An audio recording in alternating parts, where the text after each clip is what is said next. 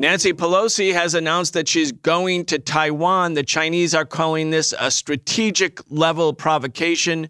The Chinese defense minister said that China is prepared to fight to the very end to protect Taiwan's status. We need a new system. We need a new society. We need to demand that which may have sounded impossible even a few weeks ago, but is not only realizable, but an imperative necessity.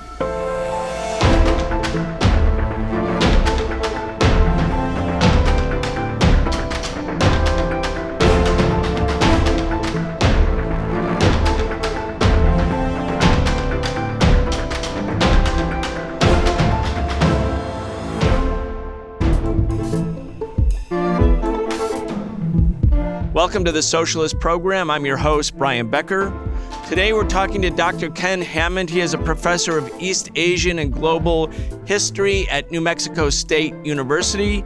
He's a founding director of the Confucius Institute. He's also an organizer and activist with the peace organization Pivot to Peace. Dr. Ken Hammond, welcome back to the Socialist Program. Always glad to be here.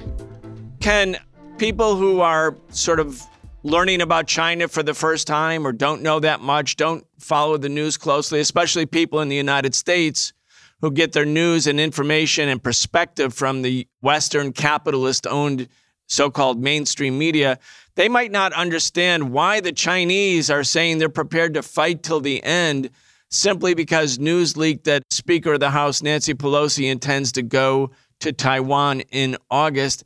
Let's help people understand why this is so central for China. You know, the idea that the Speaker of the House of Representatives, the third person in the line of succession to the presidency, a very, very high-ranking member of the United States government, is planning on making an official journey, an official visit to the island of Taiwan. It goes completely against the official position of the government of the United States, which is that there is only one China, and that Taiwan is part of China. This was stated in the Shanghai Communique 50 years ago. It was reiterated in two subsequent bilateral communiques. This is the official position of the United States, and it is also the status of things in the United Nations. China holds the seat for itself in the United Nations on the Security Council. Taiwan is part of China, and that's recognized by the vast majority of governments, of states, of member states of the UN as well.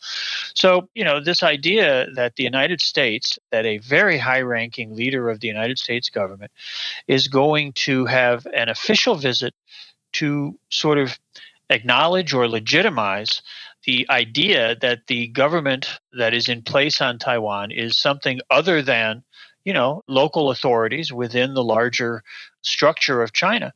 This goes against the official version of things, the way things ought to be, the way things actually are. But it is part and parcel of what has been an ongoing practice by the United States of actions, activities that are provocative, that are seen, that are felt by the Chinese to be provocative, and are intended by the United States to be provocative, to try to elicit a reaction from China, to challenge China's sovereignty, to challenge its territorial integrity, to interfere in its internal affairs. The Taiwan issue is an internal affair of the Chinese people on both sides of the straits, and it's one that the Chinese have been very clear they want to resolve in their own way, in their own time, without any outside interference. And if that process could be allowed to go forward unmolested, I'm sure the Chinese people would find ways to work together and grow together in a future. There's no need for that to be rushed or pressured or pushed. The only pressure, the only disruption in that process is what comes from the outside, especially from the United States. So, there's a long history of this, the South China Sea, sailing American warships through the Taiwan Strait, which is clearly China's territorial waters.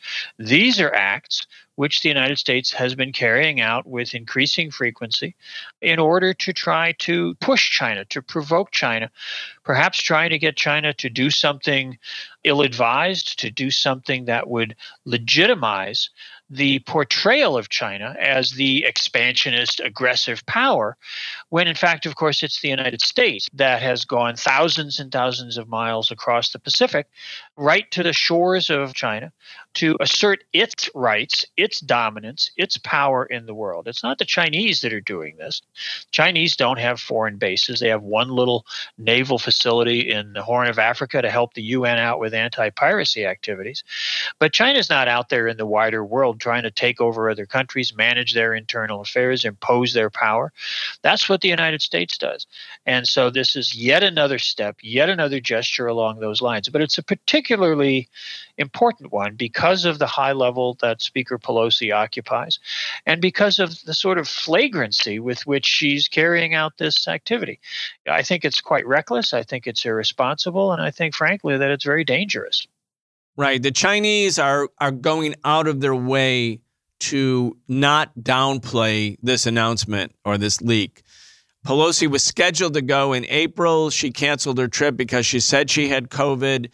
The Chinese said, don't come, do not do this. This is a de facto recognition that Taiwan has independence or a kind of different status rather than being part of China. So they said, don't come.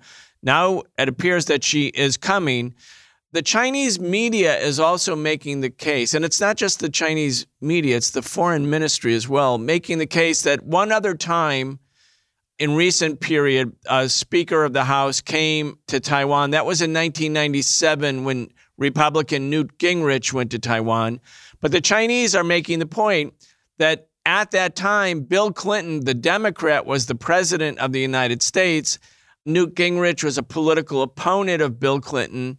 He wasn't being sent there by Bill Clinton. But this is different, the Chinese are saying, because clearly Joe Biden is a Democrat. He's the president. Nancy Pelosi is the Speaker of the House because the Democrats control the House of Representatives. This visit, if it takes place by Nancy Pelosi, could not happen without the sanction, the support, the blessing of Joe Biden and Antony Blinken and the Pentagon. In other words, this would be a matter of U.S. policy, not a random act by an opponent of the current administration. It's clearly not a random act, and it is clearly part of an orchestrated long-term campaign that in part is these provocative actions that I mentioned before in the South China Sea, in the Taiwan Strait, the rhetoric around Taiwan. But of course, the United States has been interfering in China's internal affairs in a variety of other ways, whether it's accusations about the situation in Xinjiang or in Tibet, or whether it's the kind of clandestine funding of anti-government rioting in Hong Kong. It's a situation where the United States is basically in a full court press trying to demonize China, trying to make the American people be afraid of China. And one way to do that is to poke them, to sort of provoke them so that they'll perhaps say something or even worse, do something that would then validate the demonization campaign. American politicians could then point to China and say, oh, look, see, that just proves our point. I think the Chinese have been remarkably restrained in their responses. Certainly they have condemned these provocations, and the rhetoric, as you say, they're not holding back on what they're saying about Speaker Pelosi's impending visit. But I think they're trying to communicate. They're trying to make a point. They're trying to, in a sense, give the United States the opportunity to come to its senses and back off. That doesn't seem to be working, but I think we have to admire the restraint that the Chinese have shown up to this point. I want to play a video clip. This is Zhao Lijian. He is the Chinese Foreign Ministry spokesperson.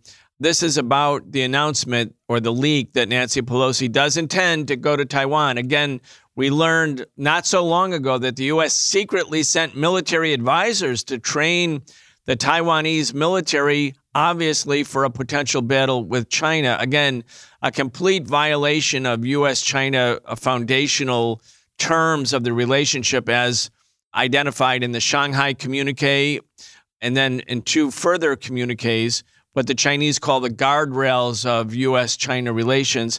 Anyway, let's listen to the Chinese Foreign Ministry spokesperson and then get your comments. If the U.S. side is bent on having its own way, China will take resolute and forceful measures to firmly defend national sovereignty and territorial integrity. All consequences resulting from this must be entirely the responsibility of the United States side. Yeah, those are fighting words. I mean, they're not inflammatory, but they're saying, look, we're serious. We mean it. And if something happens, you're to blame. That is certainly the message that Zhao Lijian is communicating there. And I think that the Chinese, as I say, have been very, very restrained up to this point. I don't think this means that they're going to, launch some sort of military intervention, when Speaker Pelosi lands in Taiwan.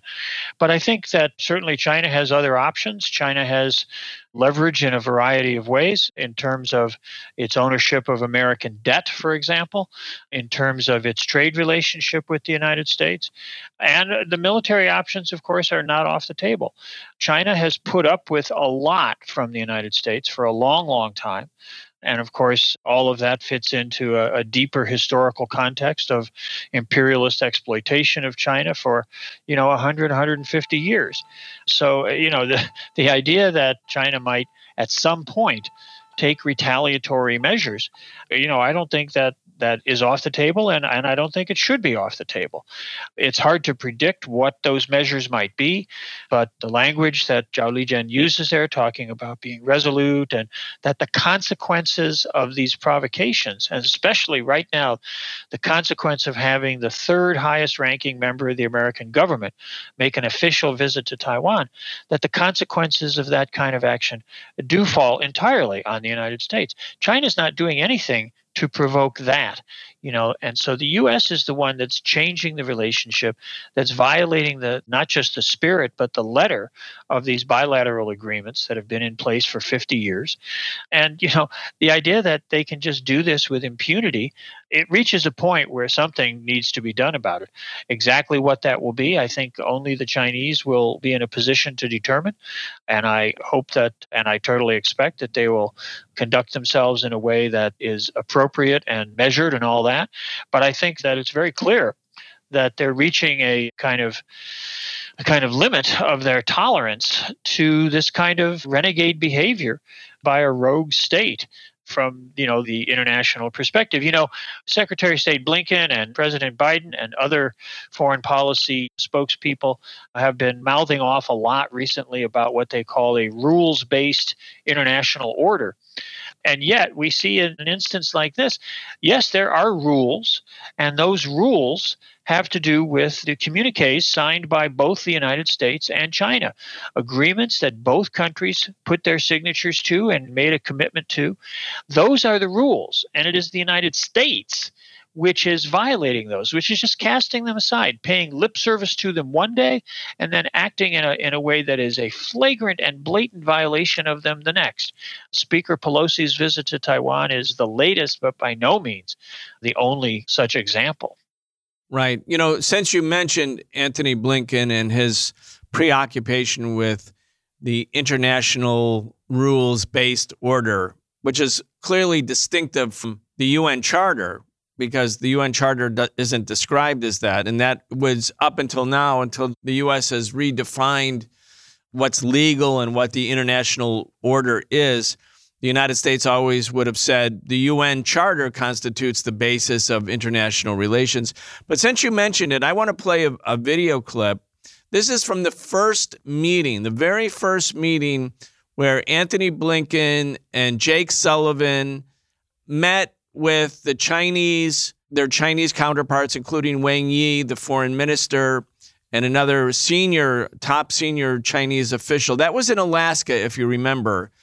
And the tone by Blinken and Sullivan established the very aggressive, I would say hyper-aggressive posture of the United States from day one after Biden came into office.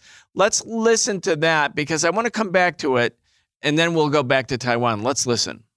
Our administration is committed to leading with diplomacy, to advance the interests of the United States, and to strengthen the rules-based international order. That system is not an abstraction. It helps countries resolve differences peacefully, coordinate multilateral efforts effectively, and participate in global commerce with the assurance that everyone is following the same rules. The alternative to a rules-based order is a world in which might makes right and winners take all. and that would be a far more violent and unstable world for all of us. Today, we'll have an opportunity to discuss key priorities, both domestic and global, so that China can better understand our administration's intentions and approach. All right. And then he goes on there. We don't have the full clip, but he goes on to talk about Taiwan, talk about Hong Kong, talk about Xinjiang, highlighting all of the points where the United States is acting in the most hyper-aggressive way towards the People's Republic of China. But that's a rude beginning, and especially if we had heard the entire clip, a very rude, aggressive beginning in terms of the posture established by Biden and the Biden administration towards China. Yeah, I think that when the Biden administration came in, there were some expectations, and certainly harbored some faint hope myself, that a Democratic administration would turn away from the hostility that the Trump administration had been projecting towards China. It's, the Trump trade war and all that. And that, President Biden might take a more pragmatic, a more realistic, a more down-to-earth kind of approach, looking for ways to build a constructive, positive relationship with China, seeing China's rise, its economic development, its engagement with other countries around the world, its participation in international activities as an opportunity to share in that growth, to share in the prosperity which China has been bringing to its own people and helping other people in different parts of the world to develop for themselves. But sadly, what we have seen under the Biden administration is an America which is in some ways even more hostile, even more aggressive towards China. And of course, all we have to do to understand that is think back to the fact that Biden himself was vice president under Obama, and that it was Obama and his Secretary of State, Hillary Clinton, who back in 2011 enunciated the American pivot to Asia.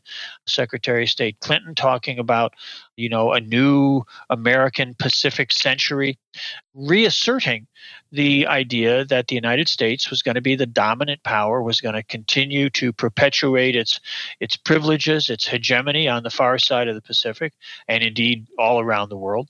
So seeing the Biden administration in this light, perhaps its aggressive policies towards China, not more understandable in the sense of agreeing with them or appreciating them, but comprehensible, as an expression of really in many ways bilateral hostility based upon America's eroding position in the world, the decline of American power, the decline of American prosperity, which is certainly something felt by working people all across the country. And, trying to address that or trying to alleviate that, not to alleviate the pain, but trying to divert perhaps people's attention from that by this kind of foreign policy posturing, this kind of demonizing of China, shifting the responsibility for difficulties the United States is facing from its own aggressive behavior in the world, the decline of its own extractive, exploitive relationship with other parts of the world, and trying to blame it on China. China's rise, the idea that the improvement, the enhancement of the lives of 1.4 billion Chinese people is a bad thing. It's something that hurts us, for them to be able to feed their families better, to have education for their children, to have the kind of health care that protects them through a pandemic, while Americans are abandoned to die, over 1 million Americans. The idea of demonizing China, turning what's happening in China around and trying to make them be the boogeyman and the bad guy, it's a sad, kind of pathetic thing in some ways, but it's also a very, very dangerous thing in terms of, these kinds of provocations, of which Pelosi's journey is just the latest incarnation. Yeah, it's a reckless policy. The United States doesn't need to do this with Taiwan. Taiwan is under no imminent threat from the People's Republic of China. But I want to help the audience understand, Ken, why Taiwan is so important. In one way, if Taiwan was never reunified with China, just like if Hong Kong had never been reunified with China, it wouldn't really have had a direct, immediate impact on China's principal priority, which is its own economic development. And we can see in the past 40 years, China's had the fastest growth rate in the world economy. 850 million Chinese who were living in extreme poverty, meaning on less than $2 a day, have been brought out of extreme poverty. The life expectancy of China, which was very low at the time of the Chinese Revolution, when, so many people, maybe 1 million a year, were starving to death. The life expectancy in China has now, as a consequence of the government's priorities on economic and social development, the life expectancy in China has now surpassed the United States. So in one way, Taiwan seems like to be sort of a footnote, sort of something in history. Same with Hong Kong, actually. But I want you to help the audience understand why this is so important to China, even if it's not crucial to China's own economic development, because it goes to the history of the Chinese Revolution, which is not so long ago, the victory of the Chinese Revolution.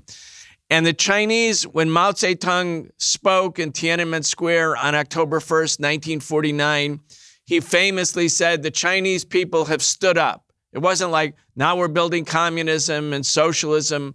Yes, it was a communist party. Yes, it had a socialist perspective. But it was about China standing up. And clearly the context there was the century of humiliation, as the Chinese call it, where parts of China were actually taken from China, Hong Kong, Taiwan, the dismemberment of China by colonial powers, that from the point of view of the Chinese political psyche and Chinese body politics, Taiwan and Hong Kong are not, even though they're not critical for its economic development, they are critical from the point of view of its own national identity. Let's just talk about how that all happened. It is a deep historical issue. Taiwan has been part of China, part of the political entity that we think of as China, all the way back to the Ming Dynasty, all through the last Qing Dynasty from the 17th to the early 20th centuries. Taiwan, it's a complex society. There are indigenous people living on the island. There are people who migrated, Chinese from the mainland, who migrated there 700 years ago. There are more recent, obviously, people who transferred to the island in 1948, 1949 from the mainland. But Taiwan is culturally part of China. It has been politically, administratively part of China for hundreds of years. In 1895, at the end of the First Sino-Japanese War, when Japan defeated China, part of the settlement of that was that China was forced to cede the island of Taiwan to Japan. And for 50 years, from 1895 to the end of World War II, 1945, Taiwan was part of the Japanese Empire. That means that Chinese territory was stripped away by an imperialist aggression and taken for someone else's use. Of course, Hong Kong was taken back in 1842 at the end of the Opium War, a war that Britain fought to be able to, sell its drugs. The greatest drug dealers in the world imposed their will upon China by force, use of the Royal Navy, and they took Hong Kong. They forced China to give them that island and then later some adjacent territory on the mainland. So this idea of kind of dismembering one's country, foreign powers, imperialist powers, taking territory for themselves, this is something of a sensitive issue. It's not the sort of thing that goes down well. Chinese culture, Chinese political culture, Chinese civilization has a very strong historical consciousness. In many ways, I sometimes feel like American popular culture and political culture is kind of willfully amnesiac, or at least highly selective in its memories. But China, history in China, the connection to the past is a very powerful force in Chinese culture. And the attitude on the part of the United States seems to be, century of humiliation, sure, that was bad, but just get over it, But that's not how things work for many people in China. And I think that the sensitivities about something like Taiwan and Hong Kong have very, very deep roots. They're also embedded in more recent political events, although even those are now more than 70 years old, with the end of the revolution. The revolutionary struggle led by the Communist Party to rid China of imperialist domination and to create the circumstances that would allow the Chinese people to stand up, to pursue a socialist future, to seek a path that would improve their livelihoods, improve their material standards of living, give them, a meaningful voice, meaningful participation in the governance of their own country. This was a huge, huge struggle, and its victory in 1949 came with, obviously, the defeat of the nationalists who retreated to Taiwan and have remained on Taiwan. They're no longer the dominant political force. They don't control the presidency there all the time the way they used to, but there's still a force there, and the government on Taiwan still claims to be the Republic of China. It still makes the same claims about territory, about sovereignty for itself that the PRC does for the mainland. This is a legacy. This is a division in the country that has been in place now, since 1949. I think Americans need, when we think about China and we think about Taiwan, one thing that would be good for a lot of Americans to do is take a minute and reflect upon the fact that when a part of the United States tried to go its own way, tried to break away and form a separate government, and I'm talking here about the Confederacy, the United States went to war, the bloodiest war in American history, to preserve the Union. We understand that there were many, many issues involved in that. The desire to eradicate slavery, create an integrated labor market. But at the bottom of certainly the political rhetoric that was deployed at the time was the idea of preserving the Union. Well, all China is trying to do with the issue of Taiwan is to preserve its territorial integrity, to preserve its sovereignty. Sovereignty and territorial integrity, which are acknowledged explicitly in the bilateral agreements between the United States and China, and which Pelosi's trip completely violates, completely, just ignores. So, yes, the relationship with Taiwan, the situation with Taiwan has deep historical roots going back into imperial times, more recently with the war with Japan, and then with the civil war within China. All of that goes into the consciousness of the Chinese, both in government and in ordinary society. Support for unification, support for the reintegration of Taiwan and the rest of the country is widespread in China. The vast majority of people just take that as a given, because it has such a strong historical background and such a strong historical basis. So I think that the United States ignores that and does so at its own risk and conducts these provocations and acts in this reckless way because it doesn't really, American political leaders don't really take the feelings, the wishes of the Chinese people seriously. And they exploit this situation for their own domestic political gain. It makes great headlines. It gets them points in the macho competition of American politics. It might help them boost them in a poll somewhere. But it is not a responsible, it's not a mature conduct towards the most populous country in the world, perhaps the greatest economy, certainly on parity with the United States. It's just a reckless kind of behavior that ignores deep historical experience and deep historical feelings on the part of the Chinese. Ken, when I was a kid, and I'm sure when you were a kid as well, the Chinese government, the People's Republic of China government, was always referred to as Red China, as if there were two Chinas. There was a Red China, and meaning the communist China, and then the China that was at the United Nations, the China that was represented all of China as a legitimate entity at the United Nations, at the Security Council, where it had a seat. Veto power, as the 5 permanent members of the Security Council have a veto. That would be, of course, the United States, Britain, France, at that time the Soviet Union, and China. But China was represented by the government in Taiwan that had fled China after having been defeated in that 27-year-long civil war, defeated by Mao and the communist-led military forces. And so the United States recognized that government as the government. I think that's really important I think most Americans who were born later won't know that Taiwan was the official government of China until 1971. And the Republic of China, so-called, the Chiang Kai-shek government was ousted. during that whole time, during that entire period, when I was a kid or when you were a kid, or the way it was explained to the American people was that there was Red China, which was the communist dictatorship. And then there was Democratic China, which was held the seat at the United Nations. And Democratic China, the Republic of China, was the government in Taiwan. Let's also help the audience understand how the government that the U.S. supported and kept in place in Taiwan was in fact the antithesis of democracy. It was a bloody, bloody dictatorship. Go ahead. Yeah, no, that's very important to understand what the political realities on the island were. While the Civil War was moving towards its conclusion on the mainland, the nationalists, began to understand that they were not going to prevail, that the revolution was going to succeed, and they looked to Taiwan as a refuge. This has historical precedent in earlier periods in Chinese history. Ming Dynasty loyalists withdrew to Taiwan after the fall of Beijing in 1644.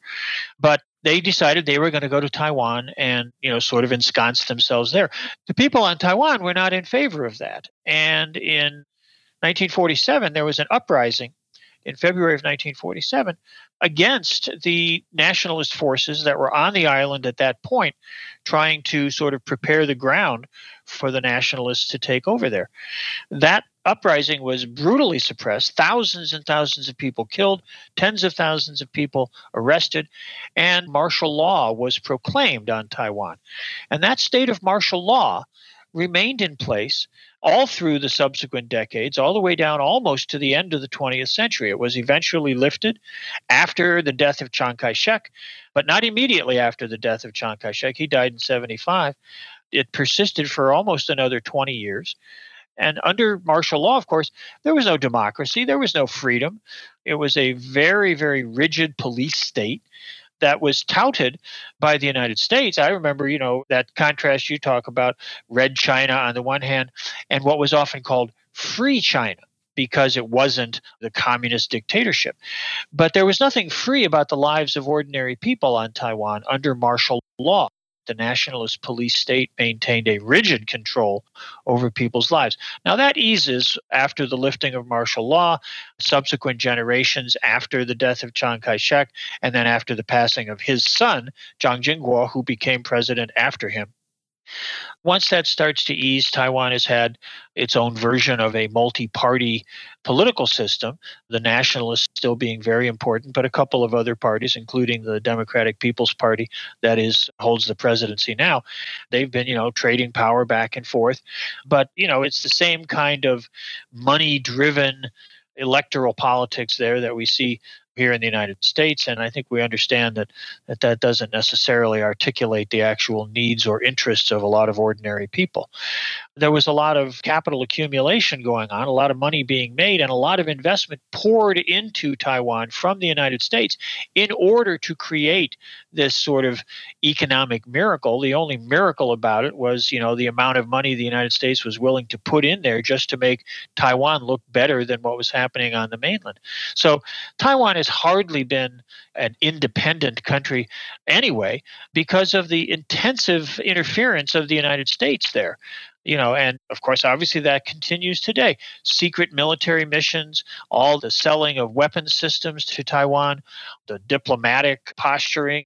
The situation for Taiwan is extremely complex, but it remains the legal reality of the One China policy, the One China reality.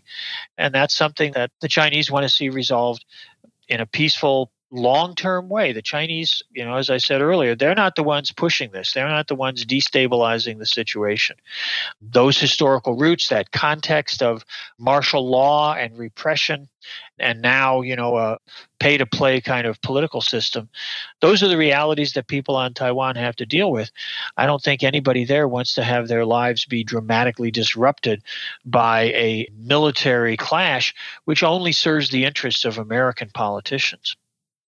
The Chinese Foreign Ministry has said that there are what they call guardrails, meaning the thing that keeps the car safe, and the car being U.S.-China relations. And those guardrails are the 3 communiques. So I'm going to start with the Shanghai Communique because Richard Nixon goes to China following a secret diplomacy with Henry Kissinger and Zhou Enlai and Mao. And Nixon comes in 1972, and they sign the Shanghai Communique. February 1972 is, 50 years ago. Ken, you and I were involved, along with others from Pivot to Peace, in a commemoration of the 50th anniversary of the Shanghai Communique. And then the other guardrails that the Chinese government is announcing are two subsequent communiques. The key to the communique, the key to the reestablishment of U.S.-China relations following Nixon's trip and starting at Nixon's trip was the core element of the Shanghai Communique. And the core element was a recognition and acknowledgement that Taiwan is indeed a part of China. Nixon wanted to go to China for his own reasons. They were trying to end the war in Vietnam. They were trying to divide the Soviet Union from the People's Republic of China and vice versa. It's kind of a divide and conquer strategy against the two major socialist countries. It was a complicated political maneuver. But the Chinese said to Nixon and earlier to Kissinger, look, okay, we'll welcome you. We want normal relations with the United States, which is, of course, completely understandable and proper for a socialist country which desires peace and thus normal relations.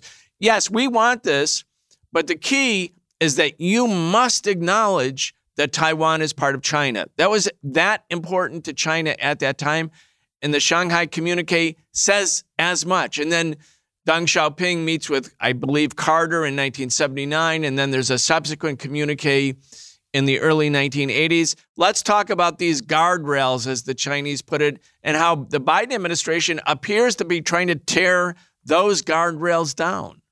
Well, I know going along the path here, following Chinese affairs, I feel like, when you're driving down the interstate and you see that big orange sign that says guardrail damage ahead, that things have not remained on the path, on the safe track that the United States committed itself to. The United States made, diplomatic undertakings. They signed these communiques. These are bilateral agreements between the United States and China, signed by both countries. China has certainly respected those. China has played by the rules. It's the United States that has sort of just ignored them and in many ways really cast them aside. I think the danger of that is pretty self-evident, and it gives the lie to this idea of the commitment that the United States has to some international rules-based order. It's when it's in their interest, sure. When it's not in their interest, then they'll ignore their own rules, because those are the rules that they're talking about. So the guardrails are vitally important, but both sides have to respect them. It doesn't work if one side plays along by the rules and respects the guardrails and stays on the road the way they're supposed to, while the other side is crashing through them, risking everything, in pursuit of its own agenda, its own self-serving political agenda, its own domestic rhetorical agenda.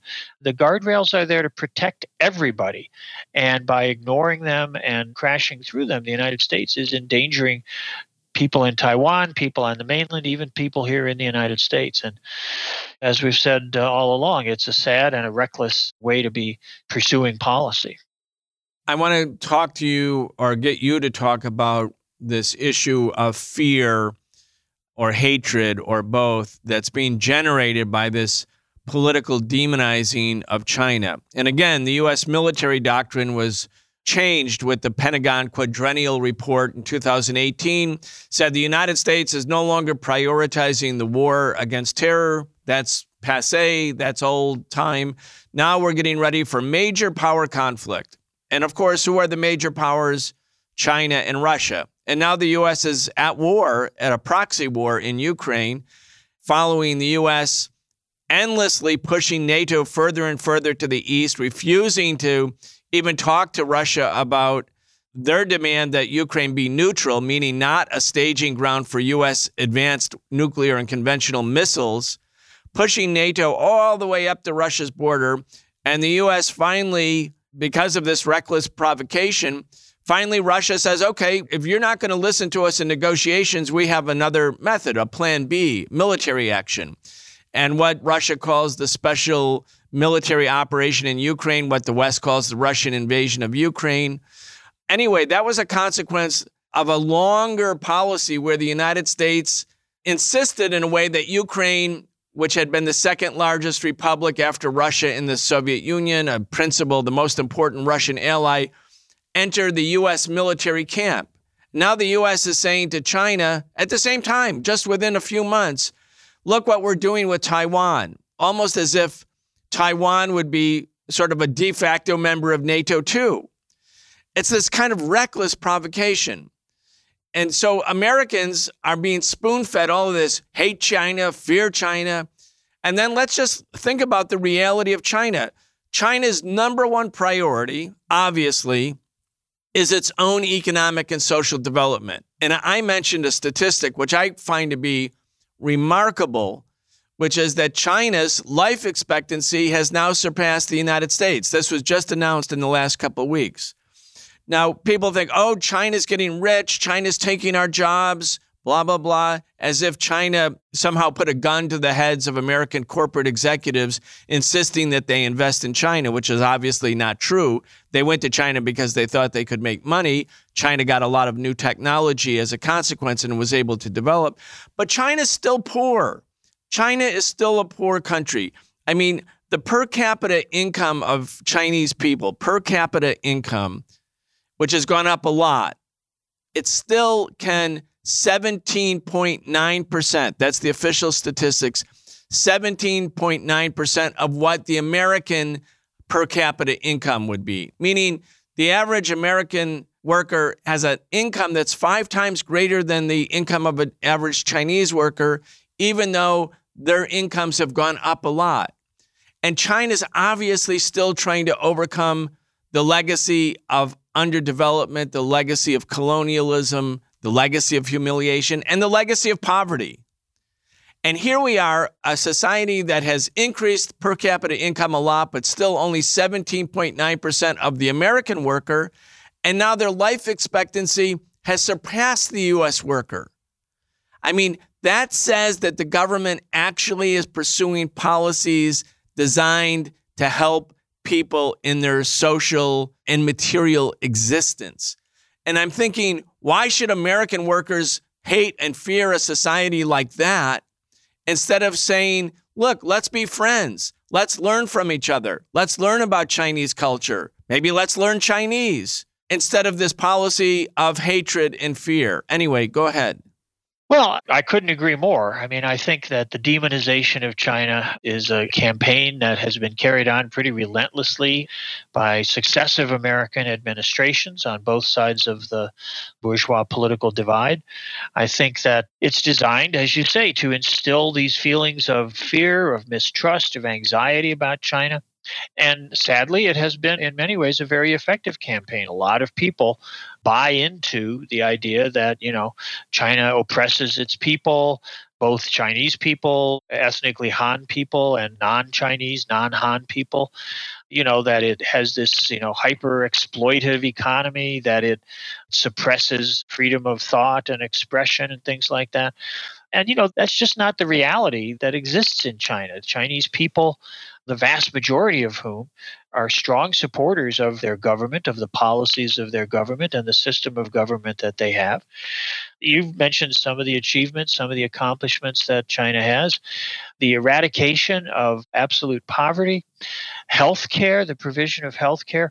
Doesn't mean that China has the best healthcare system in the world, but things like, the fact that, as you say, life expectancy has risen above that of the United States. The United States life expectancy has declined markedly by a couple of years because of the mishandling of the COVID pandemic. China, of course, still has fewer than 5,500 deaths, while the United States has over 1 million. And that's, of course, as we know, for a population 4 times the size. Housing, educational opportunities, employment security. There's so many ways in which China has made the enhancement, the improvement of the lives of its people its number one priority. That just gets ignored, denied in Western propaganda. And because so few Americans go to China, so few Americans read or speak Chinese, the government here restricts and tries to limit as best it can the influx of information coming from China, and constantly spews forth its own rhetoric, its own propaganda about China, about all the bad things that are alleged about China. It's no wonder that many people in America are, buy into that or are susceptible to that messaging. That, again, is irresponsible, but it's not incomprehensible because it's part of America's overall kind of strategic thrust here in these decades of the 21st century. American power around the world is eroding. The American economy is declining. The ability of the American people to maintain their standard of living is being repressed by American capital. I mean, capital, as we know, capital has no homeland. Capital goes wherever it wants around the world to maximize its profitability. And that has taken a lot of capital away from the United States. It has converted the United States from an economy of producers to an economy of consumers and service workers. And that's just not a basis for the kinds of economic growth and the economic accomplishment that would lead to further enhancements, further improvements in American livelihoods. So we're in a situation of decline. We're in a situation where American power is being challenged, where many countries, not just China, but countries all around the world, are trying to get out from under the American thumb, trying to get out from under American domination. Not surprisingly, the American elites, the ruling class here, they see that as threatening their interests, threatening their power and their privileges, and they're desperate to try to thwart that. They target Russia and China as their enemies. And Russia and China are very different countries themselves. They don't have the same systems. They don't have the same political cultures. They don't have the same histories. But they do have some community of interests, in large part, trying to keep themselves safe and secure from American power. So the position of the United States in the world today is an increasingly vulnerable one. And that is what drives the desperation of American politicians to try to hang on, to try to fight back, in a sense, against that decline. The problem is, of course, that decline, the decline of American power, is a function of deep, deep changes taking place around the world, the reallocation of productive resources, the transfers of technology, the developments of new technologies around the world that are producing new opportunities for growth, new opportunities for development in many parts of the world out of the control of American-dominated capital. And that's a big problem for that. It's a big problem for the continued profitability of American capital, Western capital in general. And that's a process, though, that isn't going to be stopped by, legislation. It isn't going to be stopped by political rhetoric. It isn't even going to be stopped by the United States kind of throwing its weight around, provoking a proxy war in Ukraine and things like that. These are self-defeating in the long run actions, And as you say, it would be so much better. The logical thing to do, the reasonable thing to do would be try to work together with China, with other countries that are trying to improve their situations, not to enhance the profitability of American corporations, but to find a path for prosperity that would be shared by the people. That, of course, runs into the problems of the capitalist system. And I think that's why we understand that deep changes are needed in that as well. Yeah. I mean, many, many millions of people in the United States, especially young people, are looking for alternatives. Socialism is becoming more popular. We could see that with the Bernie Sanders campaign, with the growth of socialist organizations. There are many, many indications of that. I want to go to our last topic here. And the idea that the U.S. must be prepared for, prioritize for, budget for, plan militarily for conflict with China, that became like a consensus position within the U.S. establishment almost overnight. There was no big debate in the media, no big debate in Congress. When I say big debate, I mean debate. I mean any debate. There was no debate at all. There were 110 bills in Congress. None of them are pro-normalization of relations with China. They're all punitive. They're all repressive. They're all negative about China. Congress people are competing with each other to see who can, be more hawkish towards China. And this includes even the liberal Democrats. the people who during the old Cold War would have favored good relations with China or good relations with the Soviet Union, they're all part of this consensus. But now, and especially in the aftermath of the first months of the terrible war in Ukraine and, the terrible loss of life in Ukraine. But again, yes, Russia pulled the trigger on February 24th, but it wasn't really the start of the conflict. You have to go back to the coup d'etat that overthrew a neutral government in Ukraine that the U.S. supported, the coup in 2014, and then the endless and rapid and dynamic expansion of NATO into the east all the way up to Russia's border. So it's a longer story. But anyway, it's a terrible war. But in the aftermath of the war, there are the beginnings of a few voices, notably Henry Kissinger, who's 99 years old, who suddenly appears in American politics as a dove when all of us, when we were younger, thought he was like the ultimate hawk. He's a dove because he says, look, Russia and China actually are big countries, major countries. They have legitimate interests. You can't make them go away. They're not going to be neo-colonies. You can't really treat them like Venezuela and expect that they're going to accept it, et cetera, et cetera. So Henry Kissinger is a voice in Foreign Affairs, which is the magazine of the Council on Foreign Relations. The Council on Foreign Relations is an important establishment think tank. At one time, it was much more powerful. It basically, to be a secretary of the state, you had to get the support of the Council on Foreign Relations at once upon a time. It's not that powerful now, but it's still important. There's an article written by Michael Brenz, I'm not sure I'm pronouncing his name right, and Van Jackson. It came out in the July 14th, 2022 issue of Foreign Affairs. And the headline is, Great Power Competition is Bad for Democracy. Rivalry with China and Russia reinforces the real causes of America's decline. Now, I thought this was an important article, not because it was so brilliant and had such insight, but because it's so rare that in any of these establishment think tanks that an article that says, wait, the whole presentation on the new Cold War and major power conflict as sort of a restorative element of American greatness has got it completely wrong. I want to read a paragraph to you from that article and then get your comments. Here it is.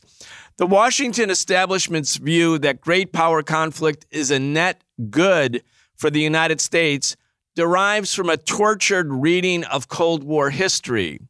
In this view, Soviet rivalry provoked the passage of the Civil Rights Act, civil rights legislation. The space race led to innovations in technology and computerization, and the Cold War economy created affluence and enabled home ownership for many Americans. The historical interpretation of the Cold War lies behind the recent legislation, including the 2021 Strategic Competition Act and the 2022 America Competes Act, both of which seek to marshal federal resources to spur economic development and job creation with an effort to compete China. It's really something, Ken. I've noticed it frequently that whenever Joe Biden says, look, we have to rebuild America's bridges because 70,000 of them literally are crumbling. We have to build roads and we have to build high-speed trains. We have to create new infrastructure. He even motivated it for the child tax credit and child development. He said, we have to do this because we have to compete with China. And I agree with these two authors. I'm sure I disagree with them on many other things, and they would disagree with us as socialists. But my point is, they're not wrong about this point, that this idea that this competition between Russia and China will bring back the glory days of the Cold War, where American hegemony really became a thing, that's a misreading, a tortured misreading of the Cold War. And none of this competition will provide jobs for the American people, will deal with the rise of white supremacists, will deal with the erosion or evisceration of core civil rights and social rights like the elimination of abortion rights. All of those things are the byproduct of the dictatorship of capital or the hard right wing in America, the tip of the spear of which is the Supreme Court and organizations like the Supreme Court or the Federal Reserve, which are unelected bodies making decisions that negatively impact the lives of the American people. None of that has to do with, or none of that will be solved by having a new Cold War or maybe hot war with Russia and China. I think these authors are right. But again, it's such a rare voice compared to the liberal voices that we did hear during the Cold War. With that, Ken, I'm going to give you the final word. Well, I think the best thing about this article is its title. I think that there's no question that great power competition is bad for democracy. What's interesting is that in the body of the article, there's a lot of talk about democracy. There's a lot of talk about the negative impact that the Cold War had on democracy, the restrictions on freedom, the efforts by the state to impose greater and greater control on citizens. There's a good alternative reading of that Cold War history, the sort of glorification of the Cold War that we hear from a lot of politicians, and their willingness to sort of invoke that or try to reestablish that. This idea that somehow the Cold War was good because, competition with the Soviet Union led to the Civil Rights Act. Well, that is a tortured reading because we understand, we talk about this, that of course there is a link. And it was the idea that the socialist camp, the Soviet Union, the socialist camp, the socialist movements around the world, calling for greater democracy, calling for greater equality, while the United States went on, perpetuating a system of racist oppression. It made it difficult for the United States to present itself, as the bastion of freedom. And so there were political pressures that built up around that, and those get resolved, with the Civil Rights Act, or not resolved in practice, but resolved at least on a sort of visual, rhetorical level through things like the Civil Rights Act. There's an element in there that you can see, forms the basis for those kinds of assertions. What I found curious about the article overall was that there was very little engagement with the economic realities of the Cold War, with the economic realities of what happened to working people in this country, and how, especially in the final sort of end game of the Cold War, that goes in tandem with the unleashing of the neoliberal offensive against working people that has been characteristic of the United States, since at least the Reagan administration, and has its origins even a little before that, pushing back against the gains that had been made by the working class from the 1930s, the 1940s, the 1950s, all the way up into the 1960s. The crisis of profitability that generated with it for American capital leads to this reconfiguration of capital and the engagement with the neoliberal offensive. None of that intrudes into the narrative here. The idea somehow that what we need today is this idea of a competition with China, most particularly. They don't really mean competition. What they mean is conflict. What they mean is trying to, if what they really wanted was just to say, you do your best, we'll do our best, and we'll see how things come out. That harkens back, of course, to Khrushchev at the kitchen debates with Nixon back in 1959, where Khrushchev pointed out that left to its own devices, without the distortions of the Cold War, of the threat of nuclear annihilation, the power of the socialist economy in the Soviet Union to meet the needs of the Soviet people was growing dynamically. And, in time, the superiority of that system could have been demonstrated. The United States devoted everything it had to stopping that, to thwarting that, intimidating the Soviet Union, to forcing the kinds of arms races which contributed significantly to the erosion of the Soviet state and its ultimate collapse.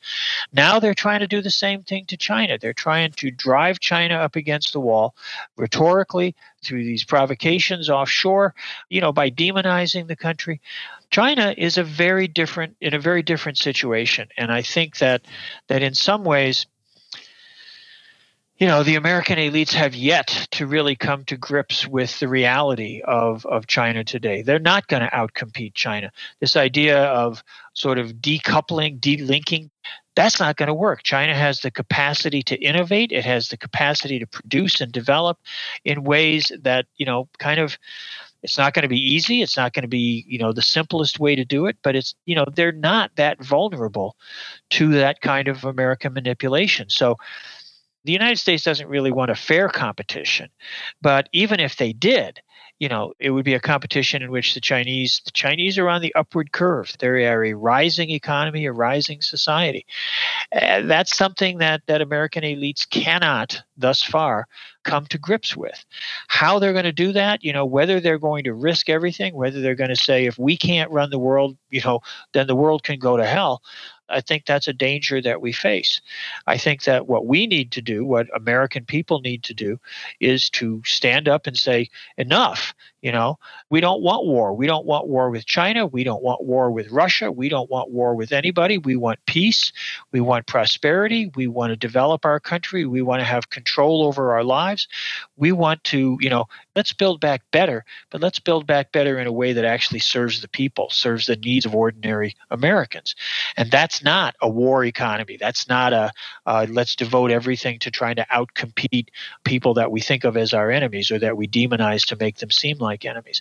Let's find a path that changes life here in positive ways, that reconstructs a future for the United States and gives us a position in the world that's based on cooperation, collaboration, and the pursuit of a better future for everybody. Dr. Ken Hammond, thank you so much. My pleasure. You've been listening to The Socialist Program with Brian Becker, where we bring you news and views about the world for those who want to change it. If you enjoyed the show, subscribe on your favorite podcast app and follow us on Facebook, Twitter, and Instagram, and watch video episodes of our in-depth show, The Real Story, every Wednesday at 7 p.m. Eastern on YouTube with our partner Breakthrough News. We can only continue our work bringing you high-quality news, analysis, and history with the support of our listeners. Connect with us and become a patron at patreon.com/The Socialist Program and receive an invitation to participate in an exclusive monthly seminar with Brian Becker.